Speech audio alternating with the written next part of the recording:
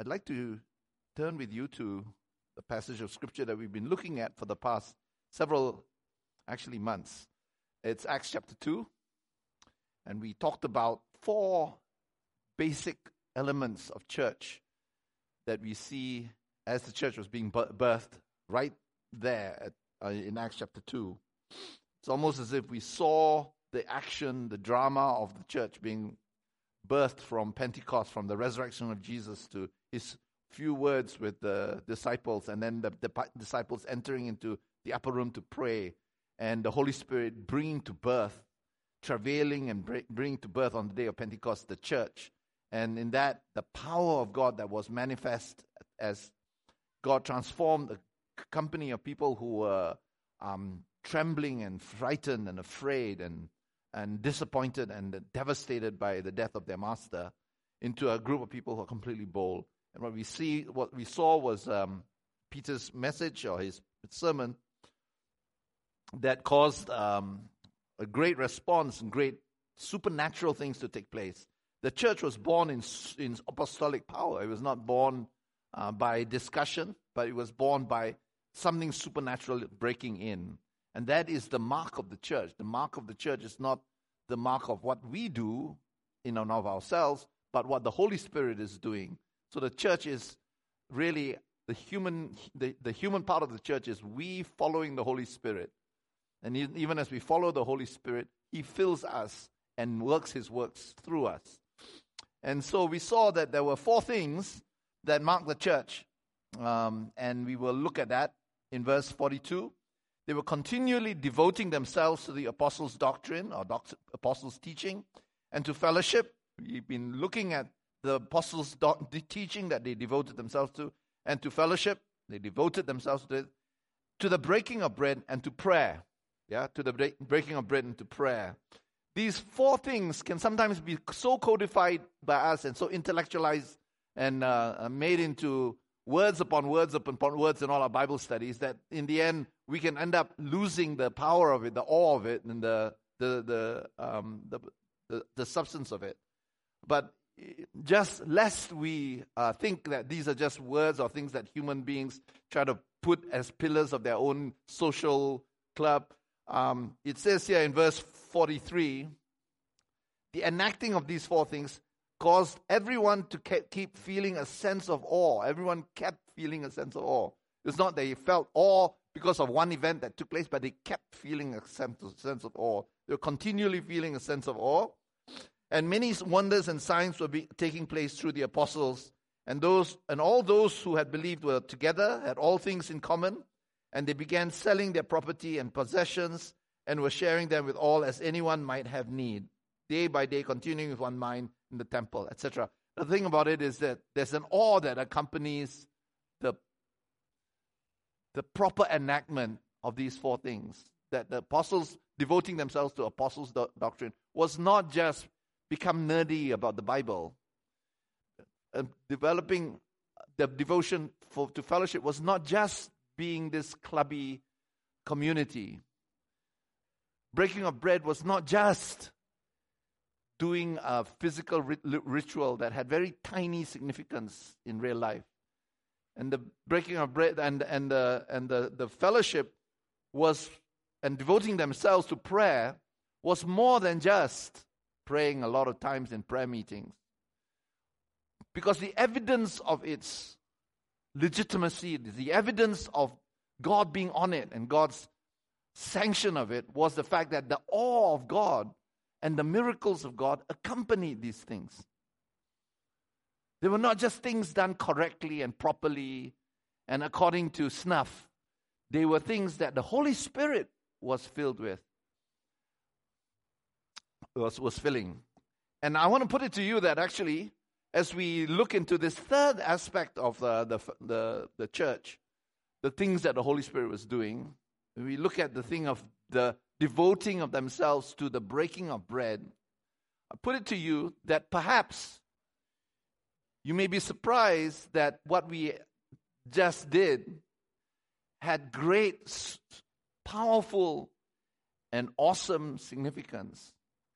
The evidence of what we are doing has to be the fact that there's awe, there's an awesome presence of God and miracles. Amen? And it causes us to do crazy things. Causes us to do crazy things.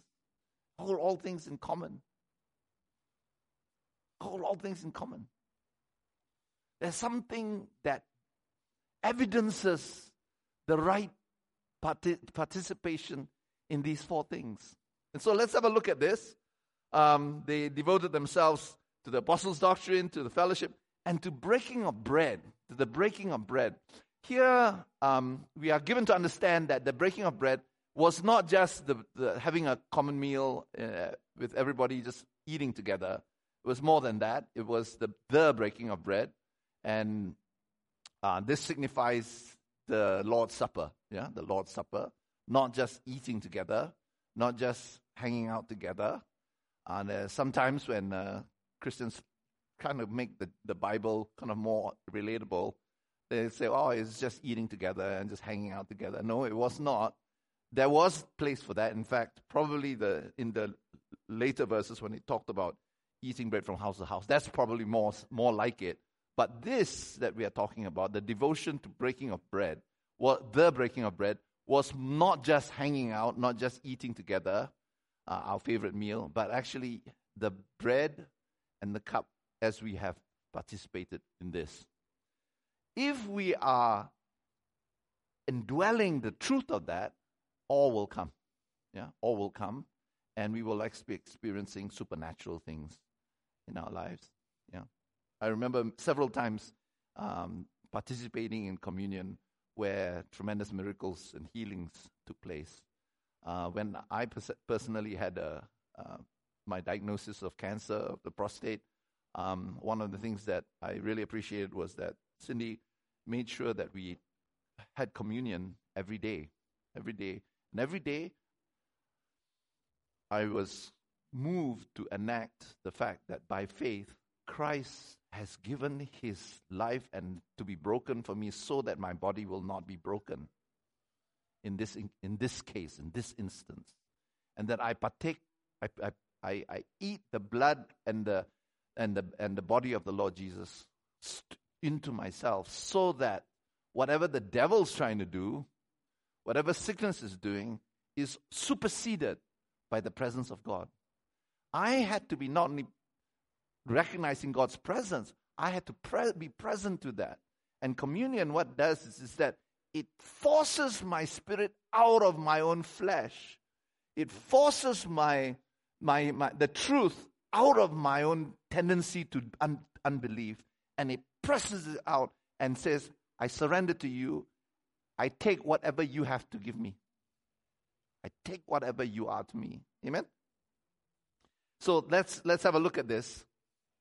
And as we're looking at this, I'd like to turn you to John chapter 6, where Jesus speaks about this, about the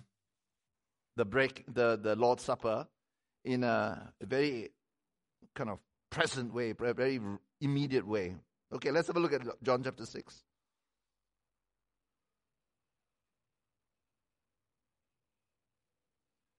Verse 12, Jesus then said to them, Truly, truly, I say to you, it is not Moses who has given you the bread out of heaven, but it is my Father who gives you the true bread out of heaven.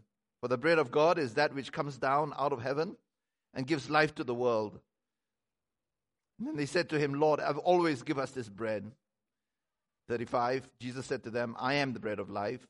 He who comes to me will not hunger, and he who believes in me will never thirst. But I said to you that you have seen me, and yet you do not believe. Verse 41, therefore the Jews came and the Jews were grumbling about him because he said, I am the bread that came down out of heaven. And they were saying, is not this Jesus, the son of Joseph, whose father and mother we know? How does he now say, I am come down out of heaven? And Jesus answered and said to them, do not grumble among yourselves. No one can come to me unless the Father who sent me draws him, and I will raise him up on the last day. Verse 47, truly, truly, I say to you, he who believes has eternal life. I am the bread of life. Your fathers ate the manna in the wilderness, and they died. This is the bread which comes down out of heaven, so that one may eat of it and not die. I am the living bread that came down out of heaven. If anyone eats of this bread, he will live forever. And the bread also which I will give for the life of the world is my flesh. We'll stop here a little bit. There's actually more that's very exciting in John chapter 6. Cindy mentioned stuff from John chapter 6 during our communion. Today, during communion, there's a reference to that as well. The thing about it is this. Jesus was speaking about not just words, not just physical bread, but supernatural life. Okay? This supernatural life is what he speaks about. When I was a kid, maybe I was 4 years old or so, I remember having a sense many times when I went to really beautiful places, really nice places in Malaysia. Enjoying the beauty so much that I wanted to eat it up. Have you ever experienced that? Something that you like so much that you wish you can eat it, or take it home with you, or somehow wrap it up and get closer to it and have it inside you and not constantly be separate for it. Have you experienced that? Like you want to eat it. When my kids were really, really young, not now, but when they were really young, he says, "Daddy, I love you so much, I want to eat you up." And I remember during those days feeling really frustrated, the disconnection between something beautiful and my own desire for it. And sometimes art is like that. You know, you see something beautiful. It's so beautiful, but you want to be one with it. You want to somehow pass into it and have it to be in you or with you or somehow not separate from you. I don't know whether you've experienced that or you felt that ever before. You're in a place and you just want it to come in with you. You know, Cindy and I in 2019, I think we went to Bath, England. It was so beautiful, the countryside in Somerset and that southern part of England, the so-called real England. It's so beautiful. You want to take it home with you. So what do? We take a lot of pictures, right? We want to find a way in which we can be one with that thing, and we can have it and it can stay with us all the time, you know. And so what do? We buy souvenirs, right? We buy souvenirs. You know, I remember going to one place and buying a really cheap pen. But because I bought it there, I didn't want to lose it. It was very precious to me. Have you ever experienced that? It's silly, and I mean, it's silly, but me and my pens, like, very important. And I remember one time we went to LA. It was about an hour away to see a forensic expert about something, and I left that pen in a cafe that we had gone to for lunch nearby that place. That pen actually costs maybe $10 at the most. Yeah, $10. But I bought it in France, in Lyon, and it reminded me so much of it that the next day I drove all the way there to the restaurant. And when I could find it, I was so relieved. You cannot believe how much joy I had having that, than being able to have somebody give me a gift of a fountain pen for $150. No, this was $10. But there's something about it. We want to be into it. We want it to be in us. You know that? Do you know that feeling? My kids used to tell me, "I want to eat you, Daddy. Eat you up." C.S. Lewis talks about that in one of his sermons, and he talks about our longing for beauty. Yeah, longing for beauty, that which is beautiful or glory, actually. Yeah, and this longing is something that is insatiable. It's insatiable. We are not just happy enough to hear about the words talking about it. We are not even satisfied to see it with our physical eyes. We want somehow to be more united with it, right? And he talks about this glory, about the morning star. And he says, what more, you may ask, do we want? But we want so much more. Something the books on aesthetics take little notice of. But the poets and the mythologists know all about it. We do not want to merely see beauty, though. God knows, even though that is bounty enough, we want something else that we can hardly put into words. To be united with the beauty we see. To pass into it. To receive it unto ourselves. To bathe in it. To become part of it. Does it ring a bell for you? That is why the poets tell us such lovely falsehoods. They talk as if the west wind could really sweep into a human soul, but it can't. He's talking about how we use metaphors. We use metaphors that point to the beauty and the truth of it. But it's only a metaphor. Don't mistake the metaphor for the thing itself. And sometimes we can pray and talk in Christianese, about in a very metaphorical way. And we hope that the words will evoke something. But the words are not the same thing as the thing itself. Saying the word glory is not the same as actual glory. Kavod of God, right? The weight of God. So that's what he's saying when he says, that is why the poets tell us such lovely falsehoods. They talk as if the west wind could really sweep into a human soul, but it can't. It's not enough just to say it.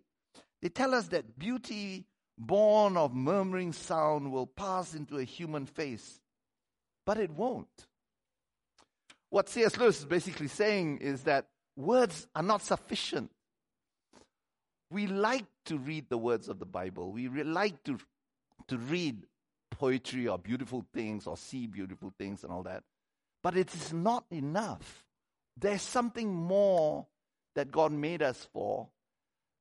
And it's not just to be comforted by the mention of it. It's not enough just to have souvenirs of it. It's not even enough to have photographs of it. We want it. Don't you think? And I think that's what Jesus is saying when he says that I am the bread of life. I'm the one. You're not looking for bread that's actually going to not last you, that rots and all that. But I am the one. You don't just want to hear about it. You don't want to just read about it. You want it. You want me. You want me. You want God. You don't want good words about God. You don't want just religion. You don't want all that. You want something something beautiful and glorious, something of God that you hunger and yearn for and you are made for, and you want to pass into Him. You want to be one with Him. You want union with Him. It's not enough to be aesthetically admiring or adoring of it. You want somehow, even in our worship, even in your worship to Him, you want to not only admire Him only, you want to be one with Him. And that's what Jesus was speaking about in John chapter 6. When he was saying in John chapter 6, you have to eat me. Not just admire me. Not just meditate on my words. Not just look at icons or pictures of me. It's not even enough to watch the movie The Chosen or Jesus of Nazareth. It's not. In fact, when you watch it, if you have the right response, you want more. It will make you more hungry. Does that make sense? All right. Psalm 42. As the deer panteth after the water brook, so panteth my soul after thee. Right? When shall I come before you? See my God, that kind of thing. Deep calls to the deep. The hunger that the psalmist is expressing is a hunger not just to read more words. The hunger is for God's power and His glory to be seen. In Psalm 63, just as I have seen you in the sanctuary, to behold your power and your glory. And then the psalmist continues in Psalm 63, and my soul pants after you, it follows hard after you. Your hand lifts me up, and my soul is satisfied as with fat. Come on, man. We must not be Christian nerds. It's not the thing, right? Don't get satisfied with nice metaphors or nice Christian poetry and aesthetics. And all that's very good. But those are supposed to be a doorway into the actual thing. The thing that you're supposed to eat. Don't be deceived by the fact that somebody can preach up here and then you can go home. No. Because you don't want to just hear the words, but if the words are anointed, some of it will rub off on you, but that's not enough. What you want to do is to eat it. You want it to soak in it. You want it to be in you. You want to be one with it. You want to pass into it. So that the power of God will raise you up from the dead. The power of God will animate you, and it will pass through it like electricity passing through your body, right? That's what we want. We want the electrifying thing, right? Hello? Yeah, we want something. We want praise that actually changes things. And what Jesus is speaking about is that. He's not talking about more words. What we don't want is for communion to be more words. These words are supposed to open up the door into the actuality, the actual, we use the word in BCF a lot, substance of it. I want that more, don't you? Today, let's talk about that, okay? Today, we'll talk a little bit about the fact that they devoted themselves to the breaking of bread. What it is that they devoted themselves to the actual substance of it. And that breaking of bread was the breaking of bread of Jesus' body. And what it meant to take into themselves, all did it mean to have God in you. Okay? So let's have a look at this. In John chapter 6, he says even more. Verse 53, he said, "Truly, truly I say to you, unless you eat the flesh of the Son of God, man, and drink of his blood, you have no life in yourself. He who eats my flesh and drinks my blood has eternal life. And I will raise him up on the last day, for my flesh is true food, and my blood is true drink. He who eats my flesh and drinks my blood abides in me, and I in him." That means you stay in me, and I inside you. You interpenetrate. Yeah? Interpenetrate. I'm in him, and he's in me. He says, unless you eat the flesh of the Son of Man and drink of the blood, you have no life in you. It struck me that what Jesus was saying is this. Words are not that life. Intentions are not that life. Desire is not that life.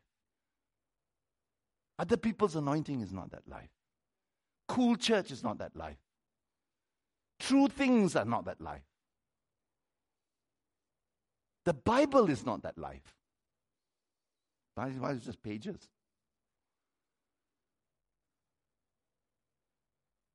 Godly people are not that life.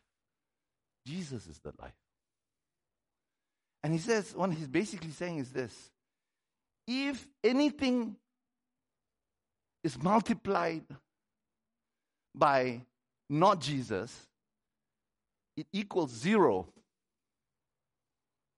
That means if good words and good books, good preaching is multiplied by 0, it is still 0. What Jesus is saying is a very damning indictment on a Christianity that is satisfied to be around godly things, or godly words, or inspiring books, or even preaching. What he's saying is this: unless you pass through all the nice words, good words, prophetic stuff, all that kind of stuff, into the substance of who these things are indicating, it's still 0. You have no life in yourself. Right? Unless you eat of the flesh of the Son of Man and drink of his blood, you have no life in yourself. Wow. What he's doing is that he's passing judgment on everything that is other than the life of Jesus himself.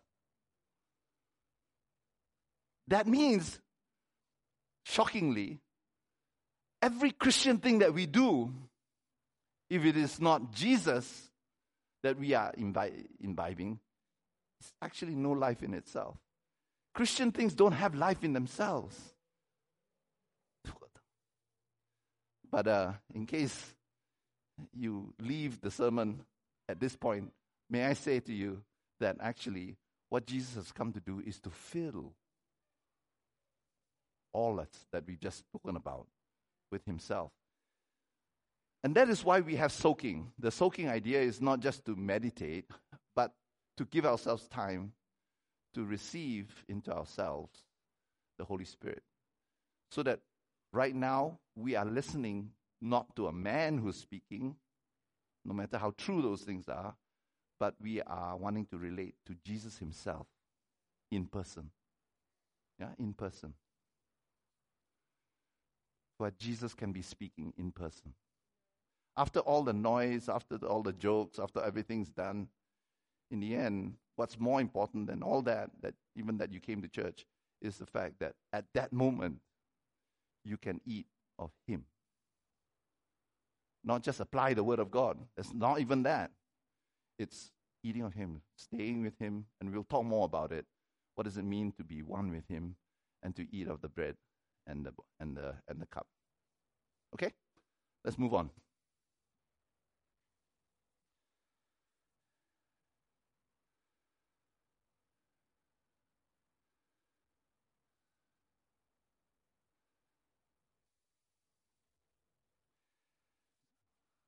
So the church in Acts chapter 2, based upon what they had heard in John chapter 6 and of course other places, when they broke bread, they were coming to this place in which they were having a chance to actually pass through all the words that Jesus had said and enter into him, into the actual reality of God himself.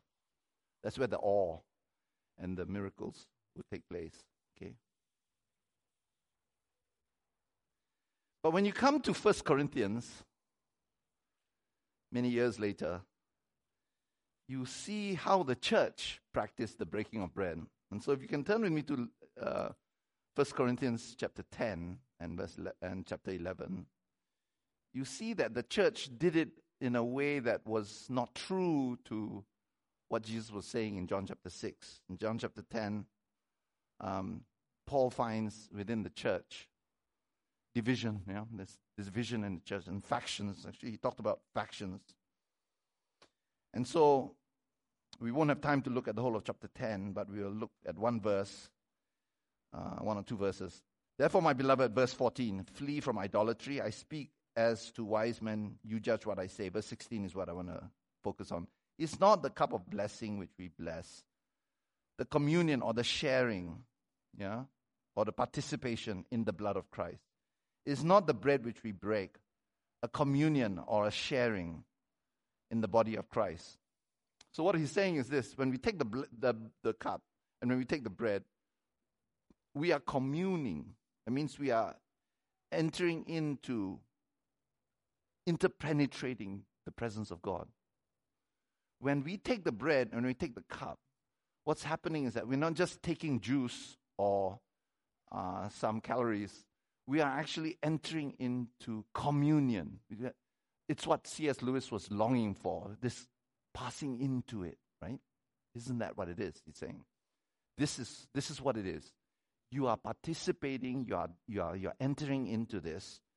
You're communing, or you're sharing in the body and the blood of Christ. Is this not the bread which we break, a sharing in the body of Christ? And then chapter 11, Paul talks about the fact that actually you're not doing it. You're not doing that because of the fact that you don't care about those in your midst. In fact, your whole attitude towards people in the church is factionalism. You have your favorites, and you favor them.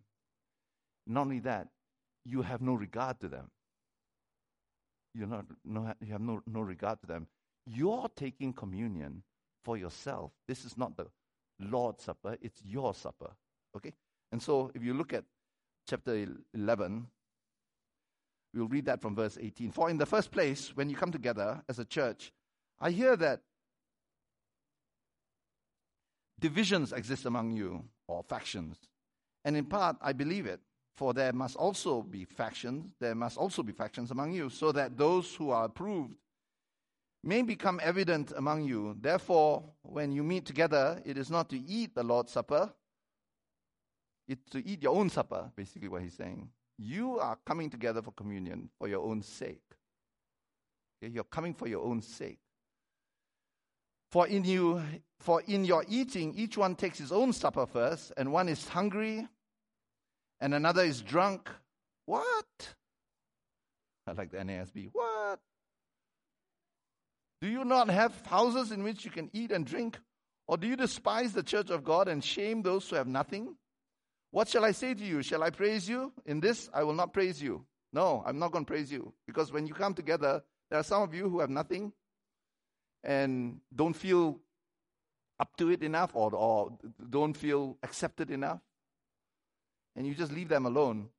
For I received from the Lord that which I received, delivered to you, that the Lord Jesus, in the night in which he was betrayed, took bread. And when he had given thanks, he broke it and said, "This is my body, which is for you. Do this in remembrance of me." In the same way, he took the cup also after supper, saying, "This cup is the new covenant in my blood. Do this as often as you drink it in remembrance of me." The cup is a new covenant in my blood. Do this as often as you drink it in remembrance of me. For as often as you eat this bread and drink this cup, you proclaim the Lord's death until he comes. Therefore, whoever eats the bread and drinks the cup of the Lord in an unworthy manner shall be guilty of the body and blood of the Lord. But a man must examine himself, and in so doing he is to eat of the bread and drink of the cup. For he who eats and drinks judgment to himself if he does not. And the word judge here is best translated discern the body of the Lord. Discern the body rightly. Okay? You're not discerning the body rightly or judging. For this reason, many of you are weak and sick, and a number sleep. But if we judge ourselves rightly, we would not be judged. But when we are judged, we are disciplined by the Lord, so that we will not be condemned along with the word. What Paul is saying is this. When we take of the cup, we take of the bread, we have to discern the body of the Lord, right? Which is the church. And he says, I see something. I'm not there, but I can guess there's something wrong here. Because I know that you have factions. And because of the fact that I know that you have factions, there is something I know that is wrong with your church, because there are many of you who are sick. Some have died. There's a certain unhealth in your church that is manifesting in the face of communion. I'm putting two and two together. I'm seeing that you're not united, you have factions, and then there's unhealth in the church. There should not be that case, because if you're eating the bread and the cup and you're receiving Christ into yourself, you're being one, then that should not be the case. Something's missing. Something's amiss here. Does that make sense? So Paul is saying, like, I'm guessing this, but as he's guessing this, he's actually explaining the logic of how he sees communion. Okay? And he's saying that when you come together, there is a power that seems to be missing. There is something missing about your communion. Because the communion should actually be the supernatural life of Christ coming inside you, flowing through the body. But you are making it your communion, your supper rather than the Lord's Supper. And because of that, the supper, Lord's Supper, doesn't mean that much to you. In fact, some of you are drunk. So he can imagine this church like just totally tipsy, right? It's totally tipsy, like falling over themselves. Like the communion is like, what's this? It's just like bread and cup. It's just nothing. That's right. But Lord, we've got some good grub that we can actually have. And we don't have to worry about these people. People are completely self-absorbed, right? They're absorbed, they're drunk, they are unaware of God. They are not yearning for God. They are not having the glory of God pass into them and they are not having themselves pass into the glory of God. They're not having any of that. And Paul is saying, I don't know what's going on there, but I know that there's factions there. And also I've heard these things about you. And so because of that, there's a distinct lack of power. There's a distinct lack of awesomeness and miracles that the apostles did in Acts chapter 2. Okay?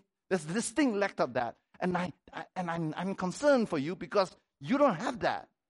And actually, I'm not concerned that you're misbehaving yourself. I'm concerned that you don't have the power. You don't have the awesomeness that's supposed to be accompanied. You don't have that. There's something missing. It's not a giveaway to him that they are all drunk and all that. But it's a giveaway that when Christ's power and his blood and his body are eaten, are taken in and received, there should not be this unhealth in the church. There should not be that weakness in the church. There should not be this falling asleep and all that kind of stuff. There should be something more dynamic that's happening. In fact, when you come together and have the communion, you should be like what I know to have taken place in Acts chapter 2. That is that when they devoted themselves to the Lord's Supper and the breaking of bread, awe came. Miracles came because they devoted themselves to it. You're distinctly not devoted. You're distinctly missing something there, what Paul is saying. Does that make sense? And what he's saying is this. You don't understand that when Jesus said, okay, this is my body, you will do this in remembrance of me, and you declare the death of the Lord Jesus, you don't understand that when you take the communion, you are identifying with Jesus' death. You're not identifying your ambition with all the resources from heaven that faith can actually get for you. No, you're identifying with Jesus' death. That means you die also. That means you don't have a life anymore. That means when you take the communion, you're like the Romans who, when they drank the cup to Rome, to Caesar, they're saying, okay, we will die for Caesar. I don't have a life of my own. Does that make sense? And what Paul is saying is this, there's something about you that's making it your communion, your supper, not the Lord's Supper. It's not the Lord's Supper you're celebrating. You are celebrating yourself. And because of that, if you continue to take the Lord's Supper, when your ambition makes you want to use Christianity to be more powerful, to more relatable, to more relevant, to be more rich or to be more prosperous, to be more attractive to people, if you're using this only so that you can actually have what you can get from it, you miss out on communion, because communion is the self-giving of yourself to God, so that just as Jesus died for you, you are willing to die for him. And this will manifest itself in the way in which you treat the people in the body of Christ. If you don't discern the body of Christ, what's happening is that you don't realize that actually this person who's not your kind is just as much Christ to you. You don't go with the people you like. You don't go with the people who are cool. You don't go with the people that everybody likes. This is not junior high. You go with the body of Christ. You discern the body of Christ. You see somebody in the church who's not like your own culture, not like your education or like your mindset, and you go with that person. Because that person the body of Christ needs to be discerned in that. And when you don't do that, I can bet you a penny, Paul did not say, that there's something wrong. There's something wrong with your communion, because your communion is not one in which you self-gave to God.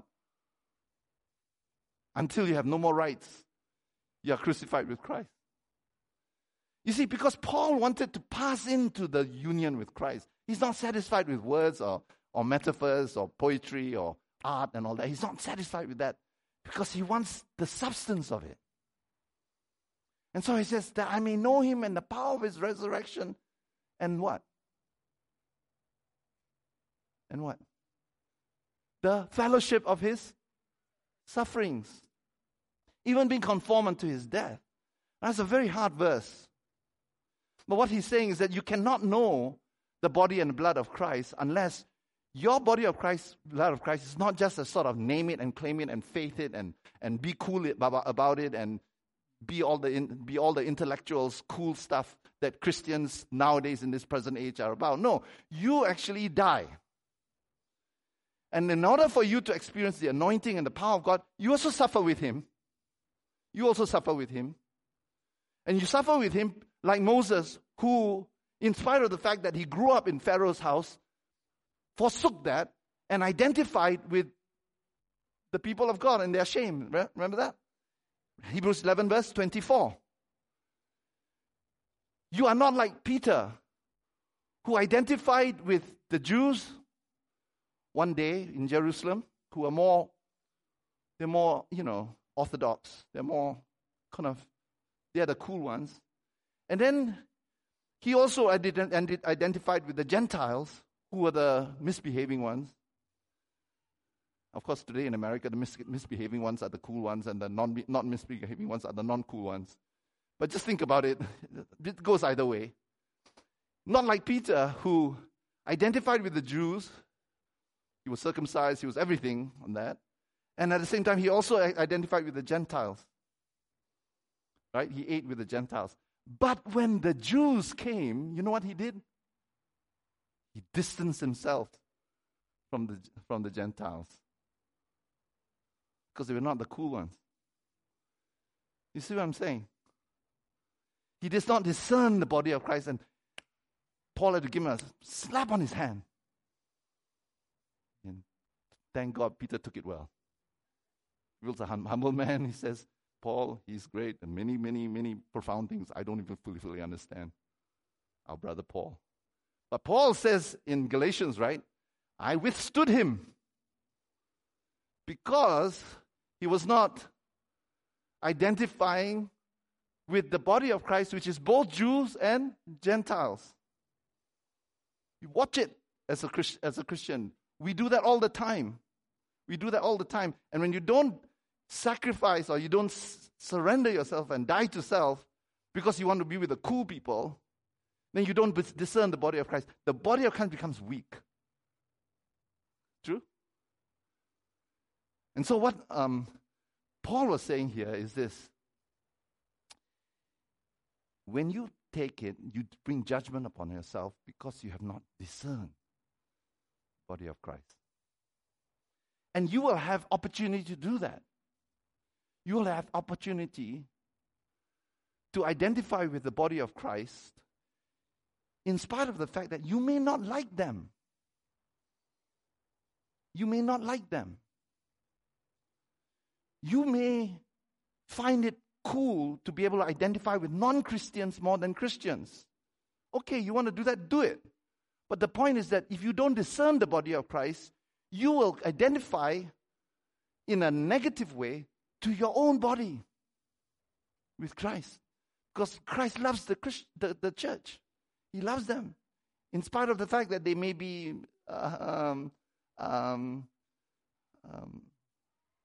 wrong in many ways. And they're not perfect. Not only are they not perfect, they're downright imperfect. They're downright imperfect. Okay? And I wonder whether this is something that is a hump that we have to cross in order for us to identify with people in the church that we don't naturally identify with, and suffer perhaps the criticism of outsiders because, you know what? Because you don't just rag on your own Christian brothers and sisters.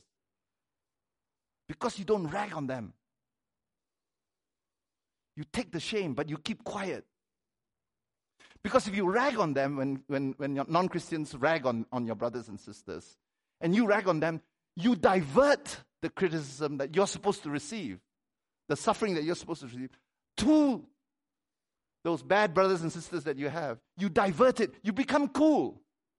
You become like them. You become not like those horrible Christians. You divert the suffering of Christ to someone else. No, you stand. And you stand just as Jesus stood for you, because in your and my horribleness and your and my corruption, he stood there.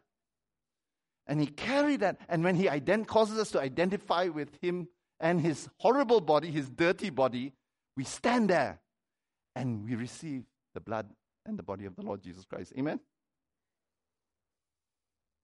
And that is why it was so terrible for Paul that the Corinthian church divided themselves into the cool and the uncool ones in the church. When I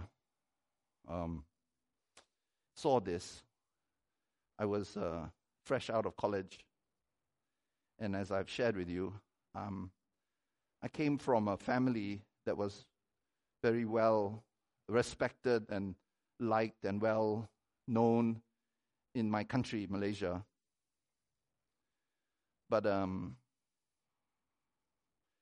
when the Lord spoke to me, after I had been filled with the Holy Spirit, I seen sort of a move of God in my campus, and I was yearning for more. I wanted to not hear from the overseas preachers about all these miracles. I wanted it to happen in my life as well. And I was frustrated that I would do everything they did, but I didn't have the anointing that they had. They didn't have that effect. And I sought the Lord about it and fasted and prayed about it. And I said, Lord, I want more. This charismatic movement makes me dissatisfied with myself. I want to see the power of God working. If you can work through these people, why can't you work in my campus through me? And I felt the Lord speak to me. I'm going to show you. But you have to lay down your life for it. You have to lay down your life. And very soon after that, before I around the time when I graduated, I joined this church, right? This church had maybe 18 people. And I joined with quite a good number of the people that I was hanging out with who had brought to the Lord. And so suddenly that church had double the attendance. But it was a church that was misunderstood by the body of Christ. In fact, my parents were not happy that I joined that church because they thought it was a cult. So I've shared this before. What I didn't share with you is the fact that we went to a pastor's conference after that. There was a big pastor's conference, about 800 to 1,000 people in this pastor's conference. And my parents, my family, they just knew everybody. Right? Everybody was Dr. Ko, Mrs. Ko, and my mom and my dad. And I also went. I went with my pastors, right? So the three of us went. But because of the fact that this church that I joined was misunderstood greatly, in fact, they were very much ahead of their time. A lot of the things that are now normal, they were practicing before.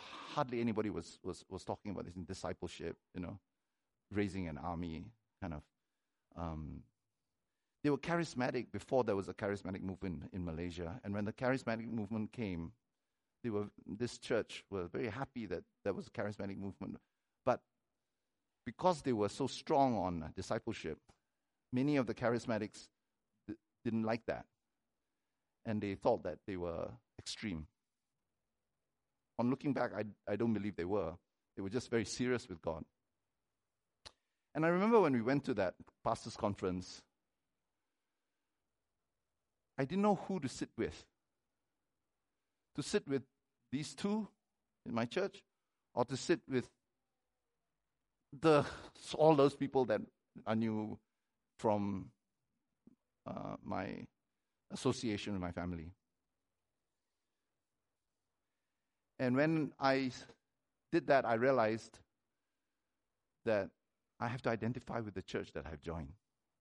So I sat with them. Nobody came to talk to them. They were just alone. So there can be about 800,000 people, my family and all that. And these two were sitting alone, and I was sitting next to them during the whole conference.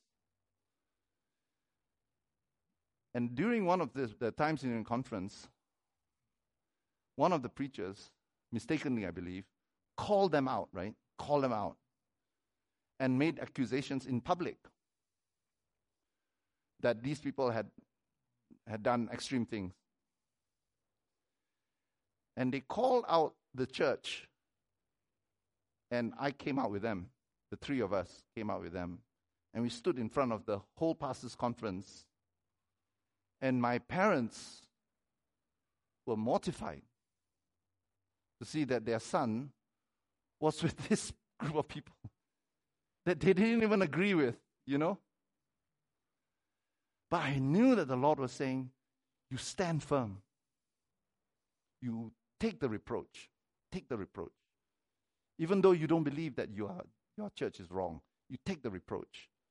And I could see very clearly in this whole thing, I could go with my family, and for a moment when I was, fellowshipping over coffee with some of these pastors, they were just slapping on my back, just happy to see me, hugging and all that. And then they would see me walk back to where these other two were sitting. And I understood that the most uncool thing was what God was telling me to do. What had happened just earlier was that somebody had written a report, a full-page report about that church, how the church was a cult. It was completely full of lies because I knew that. I lived there. And so because of that, their name was smeared for a while. Now, many years later, they were vindicated and they became celebrated by the church in Malaysia. My parents, all the charismatic people, the non-charismatic people, just think, wow, you guys were ahead of your time. We are so sorry. Many years later, there was so much apology for all that I had done. But there was a time in which God called me to discern the body of Christ. Does that make sense? To me, to experience the oneness with Christ meant not going for suffering, not just chasing after suffering. It's just saying, I want all of your life, including the fellowship of your suffering, if that is what it meant. I'm not going to go chasing after these things. But there are times in which when we identify with Christ, we don't identify with the good bits only, but we identify with Him in all that He calls us to. Does that make sense? I feel that today we are so trapped in the aesthetics of words and ministry and things that have to do with God helping us to be the center of things. And at the same time, we are so trapped we are so satisfied that we can read about miracles and read about good things and be satisfied that the small, shallow, cheap thrill of words evocations can be enough for us. No. As I said before, if you are going to the restroom, it's not satisfying if you need to go and pee and you just see a picture of a man out there and say, oh, I love it.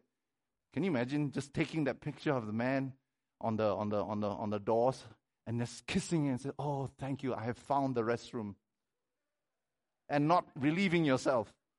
Right? Can you imagine that? We are just like, Christians are like that. We're so satisfied with just little piddly things, just peanuts, right? Oh, I love the words. And that is where sometimes our Christian aesthetics is not enough. It's good, but it should be a doorway to more of the substance of Christ. Amen? So these two things, just to drop these 2 points before we go to next week. The life of Christ is something that God calls us to. Now, we're going to close in a very, very short while. Where does soaking come in? Where does soaking come in? When we hear the word, or we read the word, or we believe in the word, Jesus says, you eat it by believing in me. You receive it. You take it in. We understand that words have to pass into reality. Yeah, most of us are thrilled just by the word, but we've not experienced its reality yet. Soaking, what it does is this. We say, Lord, I come before you, and I know that you have this for me. I'm not satisfied that the words inspire me, because tomorrow, over next morning's cup of coffee, it will not feel anything. I'll feel dead. I need you to cause me to pass through the words into your reality. When we wait upon God, Isaiah 40 says, we will renew strength. Divine substance of strength comes to us. You have to wait for it, though. If you don't have time for it, then that's not for you yet. Okay? Hopefully there will be a day when you have time, but don't wait too long. The thing about it is this: it will require a collapsing of every other agenda that you and I have for it, because you're talking about God. Next week we'll talk about how you cannot discern the body, you can not be discerning the body of Christ by thinking that we don't need that much forgiveness, and that his suffering for us was not really that great because we didn't need to be forgiven that much. But what we will talk about next week is about how the death of the Lord Jesus Christ, which was infinitely excruciating, infinitely dark and burdensome, was on account of the fact that we are all sinners. That Christian love does not mean to say that you are all okay. We are not okay. You are not okay. I'm not okay. Except for the blood of Jesus. Amen? Or else you make a mockery. You make a mockery of the death of Jesus. You think that Jesus didn't need to do that? That's not a thing. No, you are a sinner. I'm a sinner as well. Amen? We are in need of it. But thanks be to God that God went all the infinite way to make up for all my sin. Amen? And as we do that, we expect that as we wait upon him, little by little, in our own soul, in our own consciousness, the reality of that begins to percolate slowly, drop by drop. We're not that smart. Drop by drop, it comes in. And then after a while, it builds up. And when it builds up, it becomes a conviction. And the conviction is a substance. And when it's a substance, it will change the way in which we talk, it will change the way we behave, change the way we are free, and make us willing to do a lot of these things without any fear about it. Amen? Let us pray.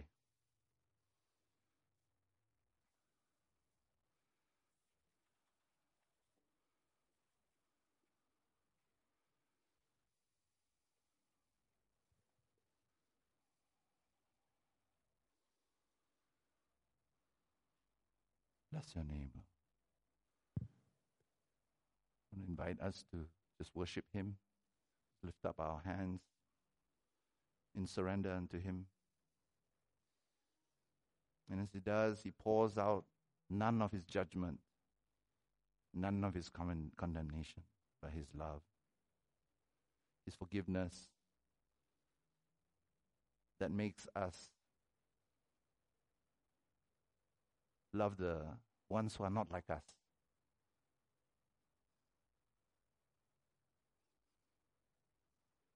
Jesus, we acknowledge the eternal moment that we're in right now, that your work is at work, Father God, to help us believe. We acknowledge right now that eternal walls are way harder to get through than physical walls.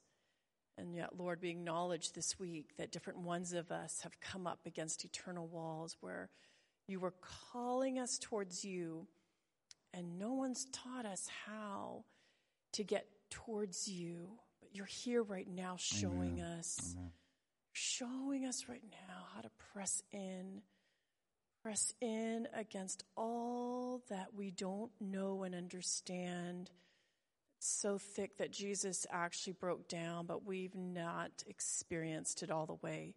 So come, Holy Spirit, lead each one of us, each organ in your body, each finger, each eye, each head in the body right now, each foot right now, to be able to come in all together, Lord Jesus, into where you are, close to you. Because we're your bride, Lord. We're your bride. We thank you right now that we are not made to be separate from you. We were made for eternal things. So, Lord, yes, we press in past the barriers we felt this week. Press in right now. And we accept your embrace right now, Lord. Amen, Lord. Bless your name. We hunger for you, Lord. As the deer pants after the water brooks. The word of you that you speak to us doesn't make us less hungry, but makes us more hungry, more yearning for you, more longing for you. And we thank you that you give us this grace that we can actually have a focused longing, that we are not unfocused, but we long for that one thing. And we thank you that with Paul we can say this one thing I do, forgetting the things that are behind and reaching out for things that are ahead. We press on towards the mark, Lord. Thank you, Lord, that we can count all other things as dung in view of the prospect of knowing you. So, Lord, we want to receive you whole. We surrender any part of ourselves that rejects parts of you. We receive you, Lord, in all soberness, in all seriousness, Lord. We want you to be real. We want the fullness of your reality. That you can manifest your power, your real love to us without any conditions. Come, Holy Spirit, we welcome you. We give our lives to you. In Jesus' name, amen.